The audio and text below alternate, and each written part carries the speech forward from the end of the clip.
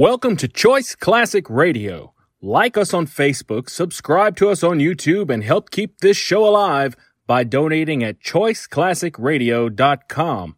For more of your favorite old-time radio shows, join us on our companion podcast, Choice Classic Radio Detectives, where we bring to you tales from the greatest detective shows the golden age of radio had to offer. And now, with 126 episodes made, broadcast on NBC Radio from 1955 to 1958, we bring to you X-1. In just a moment, X-1. But first, when you hear the hearty laugh and familiar voice of the great Gildersleeve tomorrow night, you know you're in for some hilarious adventures. Because whenever Gildy is around, somehow things never seem to go as planned. It might be his impulsive nature, or maybe it's his incurable weakness for the fairest sex, but whatever it is, the great Gildersleeve is bound to keep you laughing for a full 25 minutes. Tune in tomorrow night and meet Judge Hooker, Nephew Leroy, Housekeeper Bertie, and all the rest of the friendly people from Summerfield as they join the great Gildersleeve. Now stay tuned for X-1 on NBC.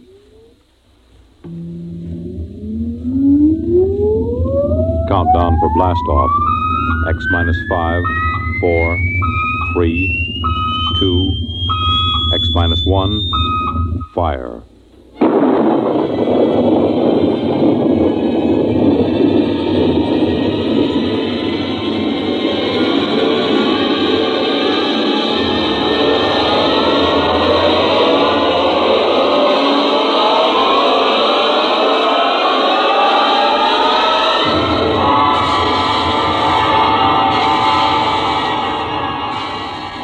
From the far horizons of the unknown come transcribed tales of new dimensions in time and space.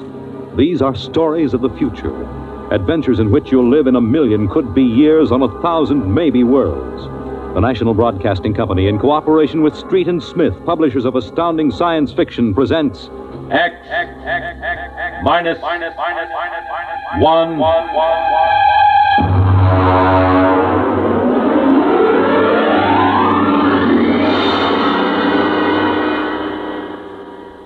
Tonight's story, Time and Time Again, by H. Beam Piper.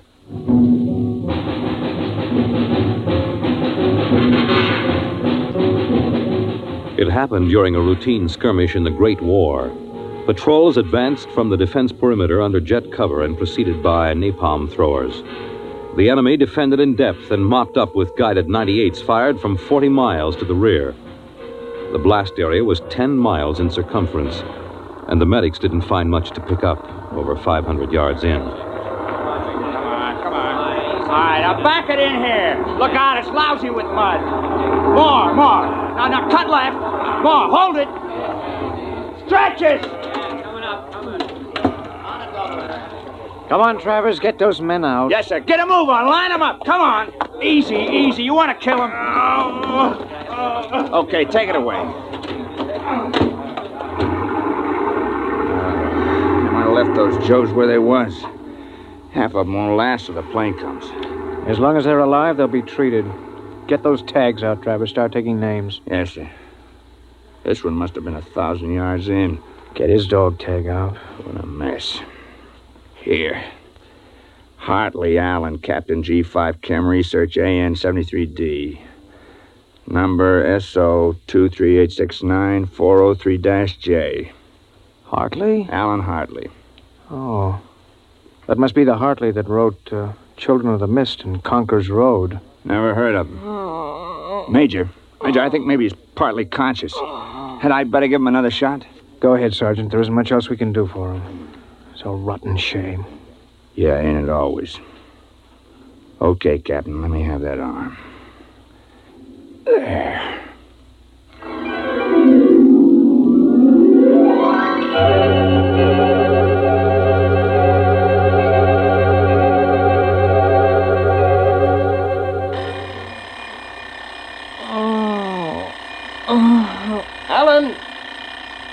Alan! Oh, God. Down. Get up, Alan. Can't stay in bed all day. I remember that. clear as if it were real. Up and at him. Hit the deck. Remarkably vivid. It's strange. Alan, are you all right? I'm all right. What's wrong with my voice?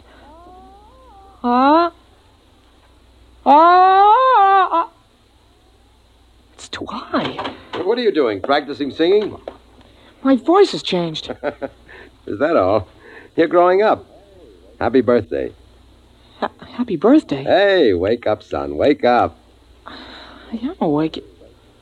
It's impossible. I am awake. Well, the way you slept through that alarm, I'd say it was impossible. Come on, out of bed. I don't understand. You went to bed at a decent hour. You could wake up the next morning. Come on, son. Breakfast waiting. Out of bed or I'll turn it over. All right. It's a dream. Maybe, but you're wide awake now. I am. I'm awake. Well, half awake anyway. That's the bell at St. Boniface, isn't it? What day is it? Are you kidding? You forget today's your birthday? No, I didn't forget. Neither did I. Here, son. Happy 13th birthday. You won't guess what's in here. A rifle. A light .22 rifle. Oh, now how did you know that? I remembered. Did I spill the beans sometime? Oh, I could have sworn it would be a surprise. Well, go on. Open it.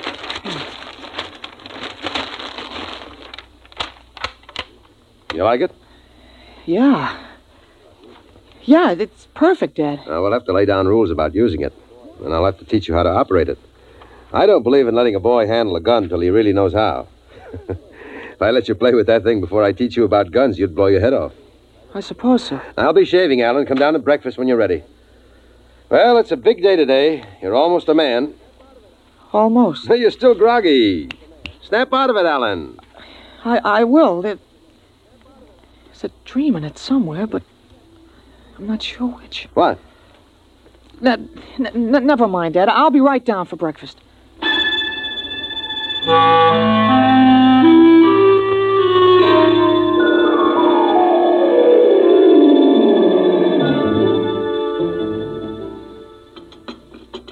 What you going to do today, son? I want to do some reading this morning, I guess. That's always a good thing to do.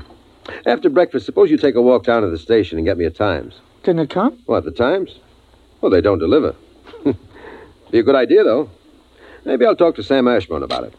Here's a $50, Alan. Get anything you want for yourself out of the change. Thanks, Dad. Finish your milk before you go. Sure, Dad. Thanks for the money. You're big enough to handle it now. Hurry back. I'd like to finish the crossword puzzle before lunch.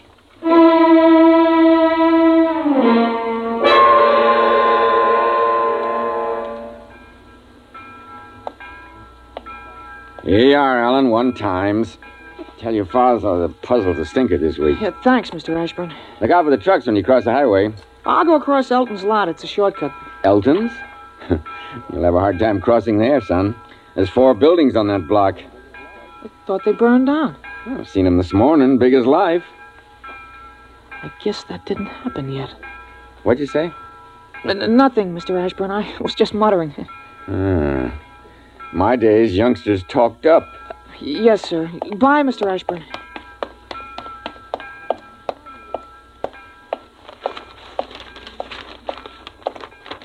Monday, August 6th, 1945.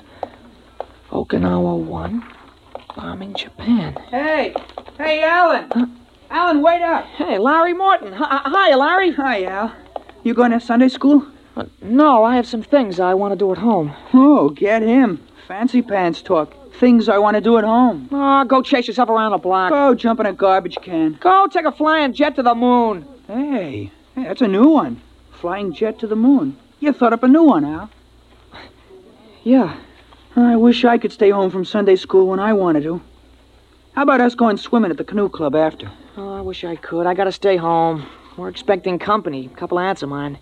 Dad wants me to stay home when they come. Aunts are a pain. Nothing I can do. You see the football movie at the Grand? Boy, what a team. Notre Dame. I thought you'd like Cornell. Cornell? Huh. They couldn't beat Vassar. Well, you're gonna go to Cornell, aren't you? Me, Cornell? Fat chance. I'll bet you do. I wouldn't take your money. Well, I know you wouldn't, but you'll go to Cornell, all right. Cornell. Far above Cayuga's waters, there's an awful smell. Just the same, you'll go to Cornell. Hey, Larry, I gotta go. Well, so long, Al. I'll see you. So long, Larry. See you.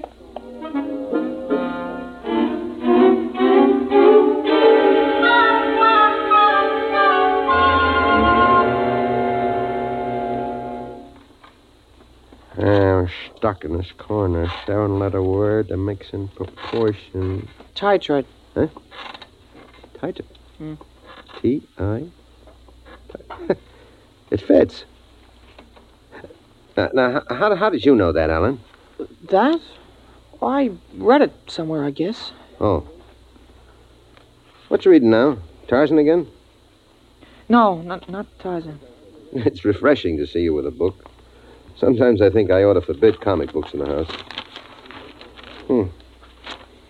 Yeah, they must be raising the devil with those bombing raids in Japan. How long do you think the war in Japan will last, Dad? Oh? I'd say to the middle of 1946. They'll have to invade those islands foot by foot. I don't think so, Dad. I wouldn't be surprised if the war was over very suddenly. How, by magic? There isn't a thing on earth will make those Japanese surrender. You expect somebody to make a pass and it'll be all over by this afternoon? Something like that. I wish it could. A lot of boys dead in the invasion of Japan. Mr. Hartley, excuse me, please. Oh, hello, Mr. Gutchell. That's Frank Gutchell, Dad? That's right. Excuse me. I didn't mean to disturb you, Mr. Hartley. It's all right. Lovely day, isn't it, Mr. Gutchell? Mr. Hartley, the Lord's Day is always beautiful. Of course, Mr. Gutchell. Mr. Hartley, I wonder if you could lend me a gun and some bullets. My little dog's been hurt, and it's been suffering something terrible. Oh, that's too bad. I want a gun to put the poor thing out of its pain. Of course.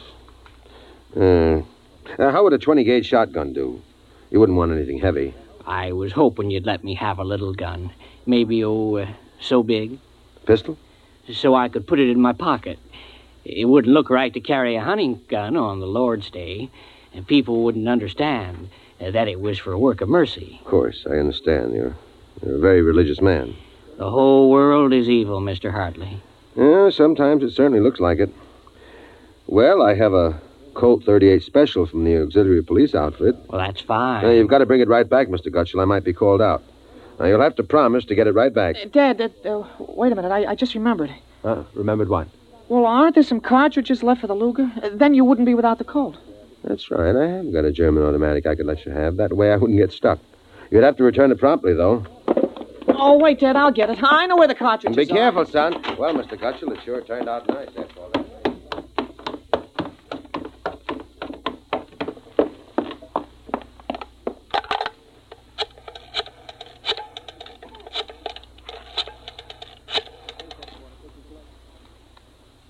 Hello, police headquarters. This is Blake Hartley. Frank Gutchell, who lives on Campbell Street, has just borrowed a gun from me, ostensibly to shoot a dog. What? No, he has no dog. He intends shooting his wife. Now, listen, he'll walk home. If you hurry, you can get a man there on time. What? No, but I wish you'd get my pistol back to me. It's from the First World War. All right, then you'll take care of it. Goodbye.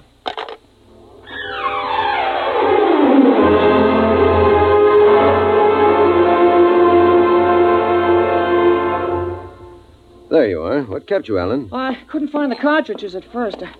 I'll show Mr. Gutchell how it works. It's all loaded, ready to shoot. This is the safety. Just push it forward and up. There are 8 shots in it. Did you load the chamber, Ellen? Sure, it's on safe now. You understand how it works, Mr. Gutchell? Oh, yes, I understand. Thank you, Mr. Hartley. Thank you, Sonny. Goodbye. Goodbye, Mr. Gutchell. Return the gun when you're done. Yes, I'll be done with it soon. Goodbye. Alan, you shouldn't have loaded that gun. I guess it's all over now. I had to keep you from fooling with it. I didn't want you to see I took out the firing pin. You what? Gutchell didn't want that gun to shoot a dog. He's a fanatic. He sees visions, hears voices. The voices probably put him up to this. Well, I'll submit that any man who holds intimate conversations with disembodied spirits isn't to be trusted with a gun. What are you talking about? While I was at it, I called the police upstairs. I put a handkerchief over my mouth and told them I was you. You... Well, why did you have to do that? I couldn't have told him this is little Alan Hartley, 13 years old. And suppose he really wants to shoot a dog. What kind of a mess will I be in then? No mess. If I'm wrong, which I'm not, I'll take the rap for it. Dumb kid trick, you know. But if I'm right, you'll have to front for me. They give me a lot of cheap boy hero publicity, which I don't want. This is crazy, Alan. This is absolutely crazy. Maybe. We'll have the complete returns in 20 minutes.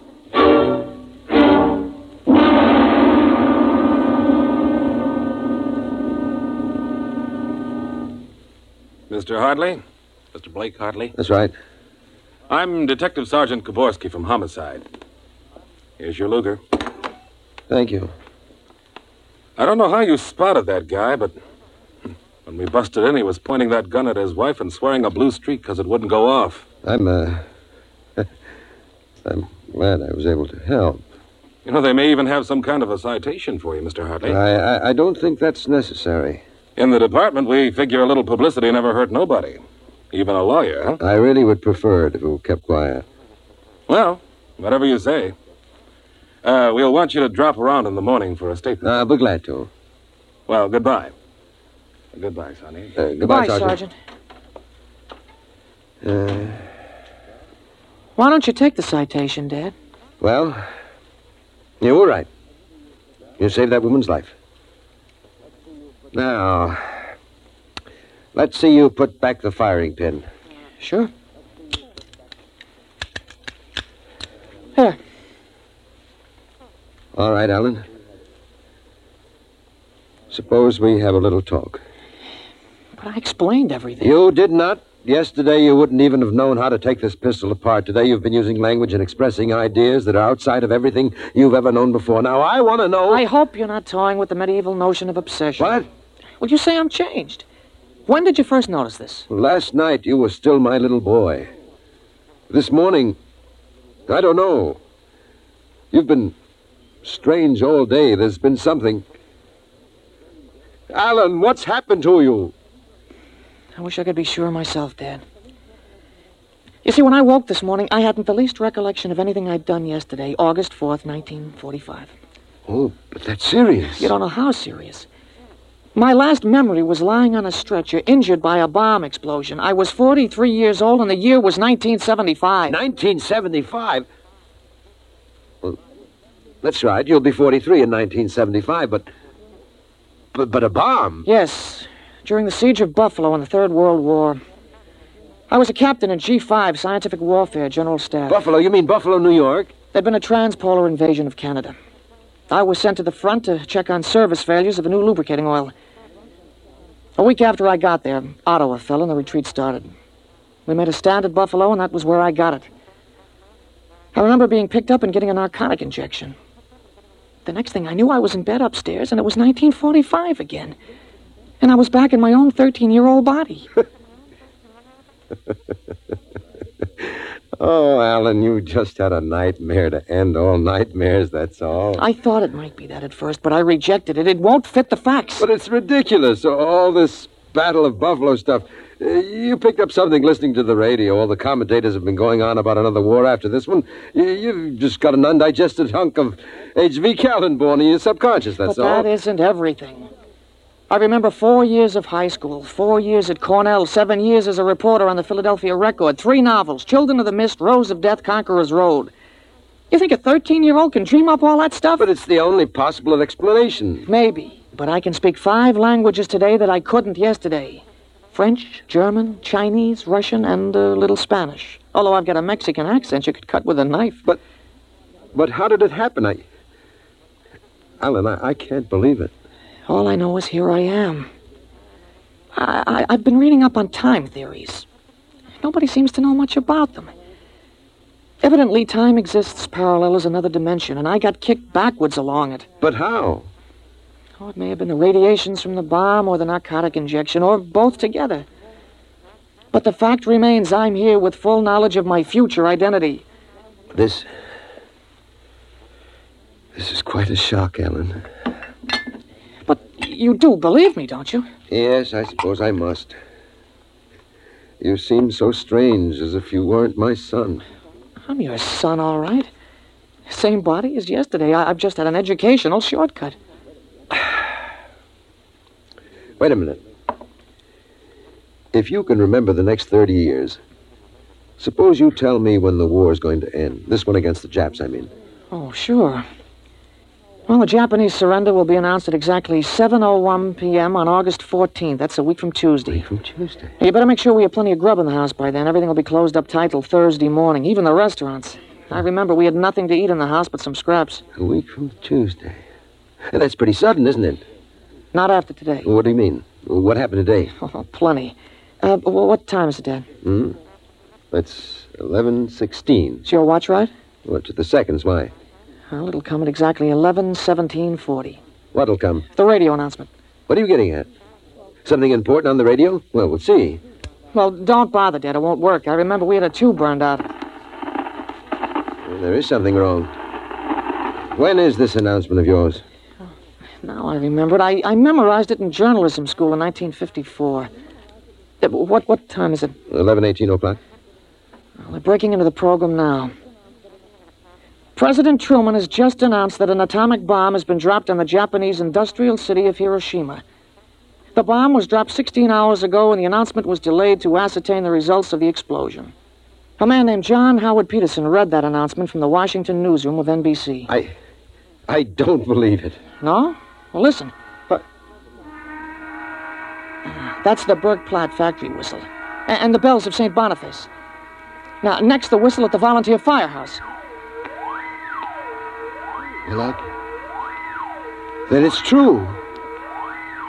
It's true. Sure.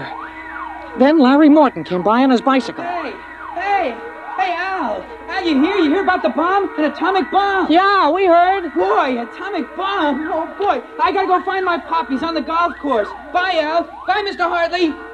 You knew. You knew about it.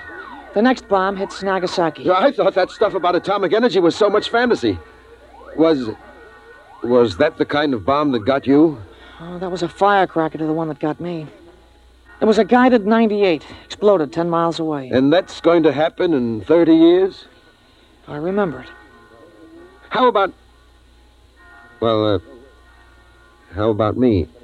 Oh, wait. Never mind. I don't think I'd better know when I'm going to die. I couldn't tell you anyway. I had a letter from you just before I left for the front. You were 78 then, and you were still hunting and fishing and flying your own plane.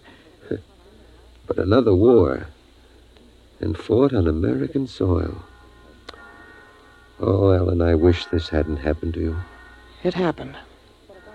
I remember it. But if I can help it, I'm not going to get killed in any battle of Buffalo. But if you remember it, if time exists as a parallel dimension, then every tick we're getting closer to that Third World War. Dad, you know what I remembered when Gutschall came to borrow that gun? No, I suppose that you suspected him and warned me. No, that wasn't it. The first time when I was really 13, I wasn't home.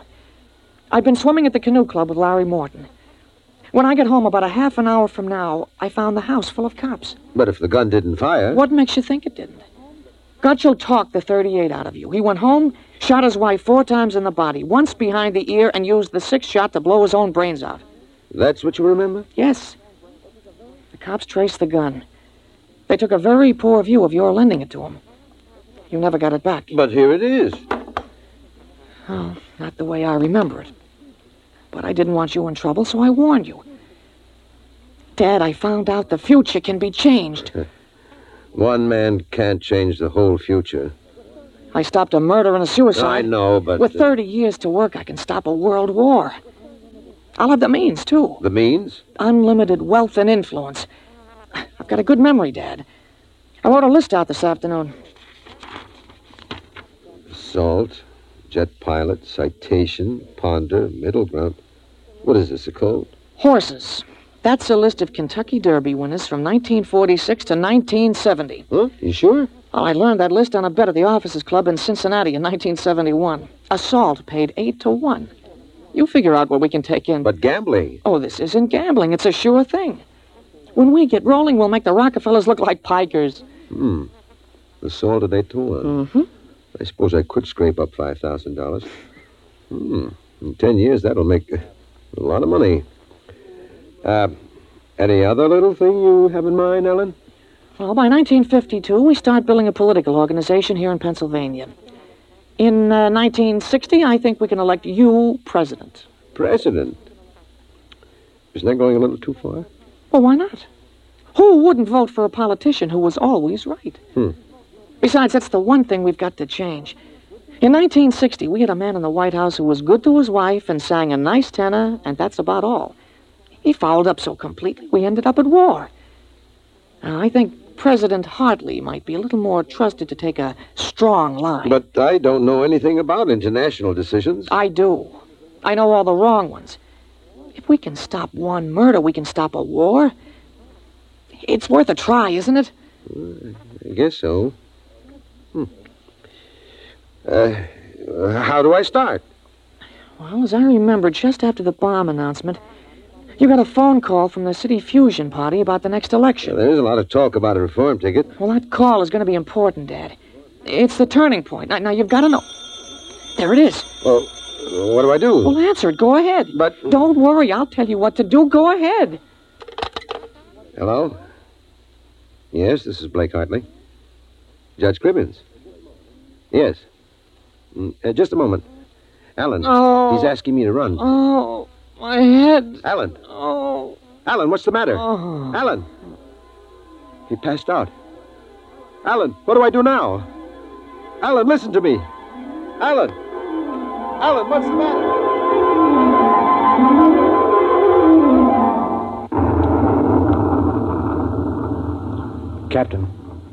Captain Hartley. Captain Hartley. He was all right, Doctor. I gave him a shot and he was all right. Well, he's dead. All right, Sergeant. Make out the tag. Hartley Allen. Captain. Dead April 8th, 1975.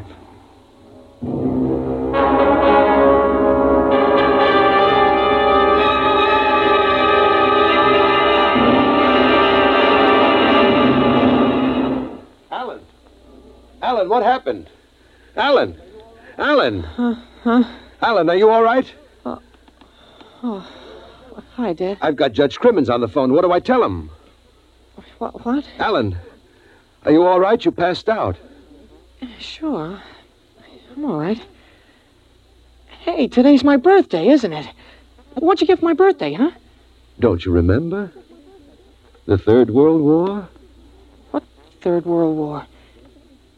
Dad, what's the matter? You're looking at me funny. You don't remember. You're back again, aren't you? Back to 13 years old. Sure, I'm 13 today. For corn's sake, Dad. You must have died up there. It was only a mind transfer. That means I'm on my own. I have to do it myself without your help. Help for what? If it's the grass, I said I'd cut it tomorrow. No, it's not the grass. I've got to save your life, Ellen.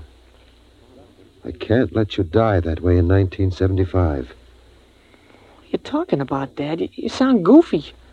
I've got to change it all by myself. Change what? Never mind, Alan. You don't know yet. Come on. Let's have lunch. Well, sure, Dad, but now, how about my present now? What'd you give me for my birthday, In a minute, son. Go on in. Okay, well, hurry up, Dad, huh? Sure, all right. Now, where did I put that list of horses?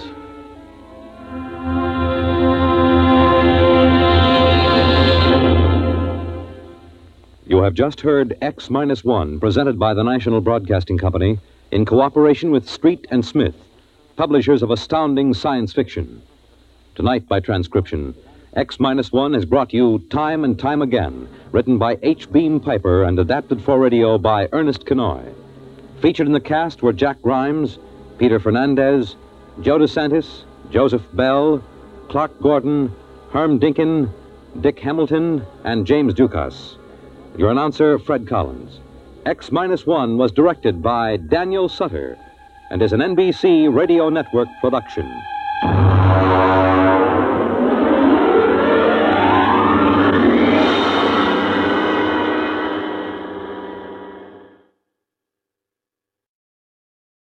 That concludes today's episode. We'd like to thank you and remind you to donate at choiceclassicradio.com. Remember, your donations make episodes like this possible.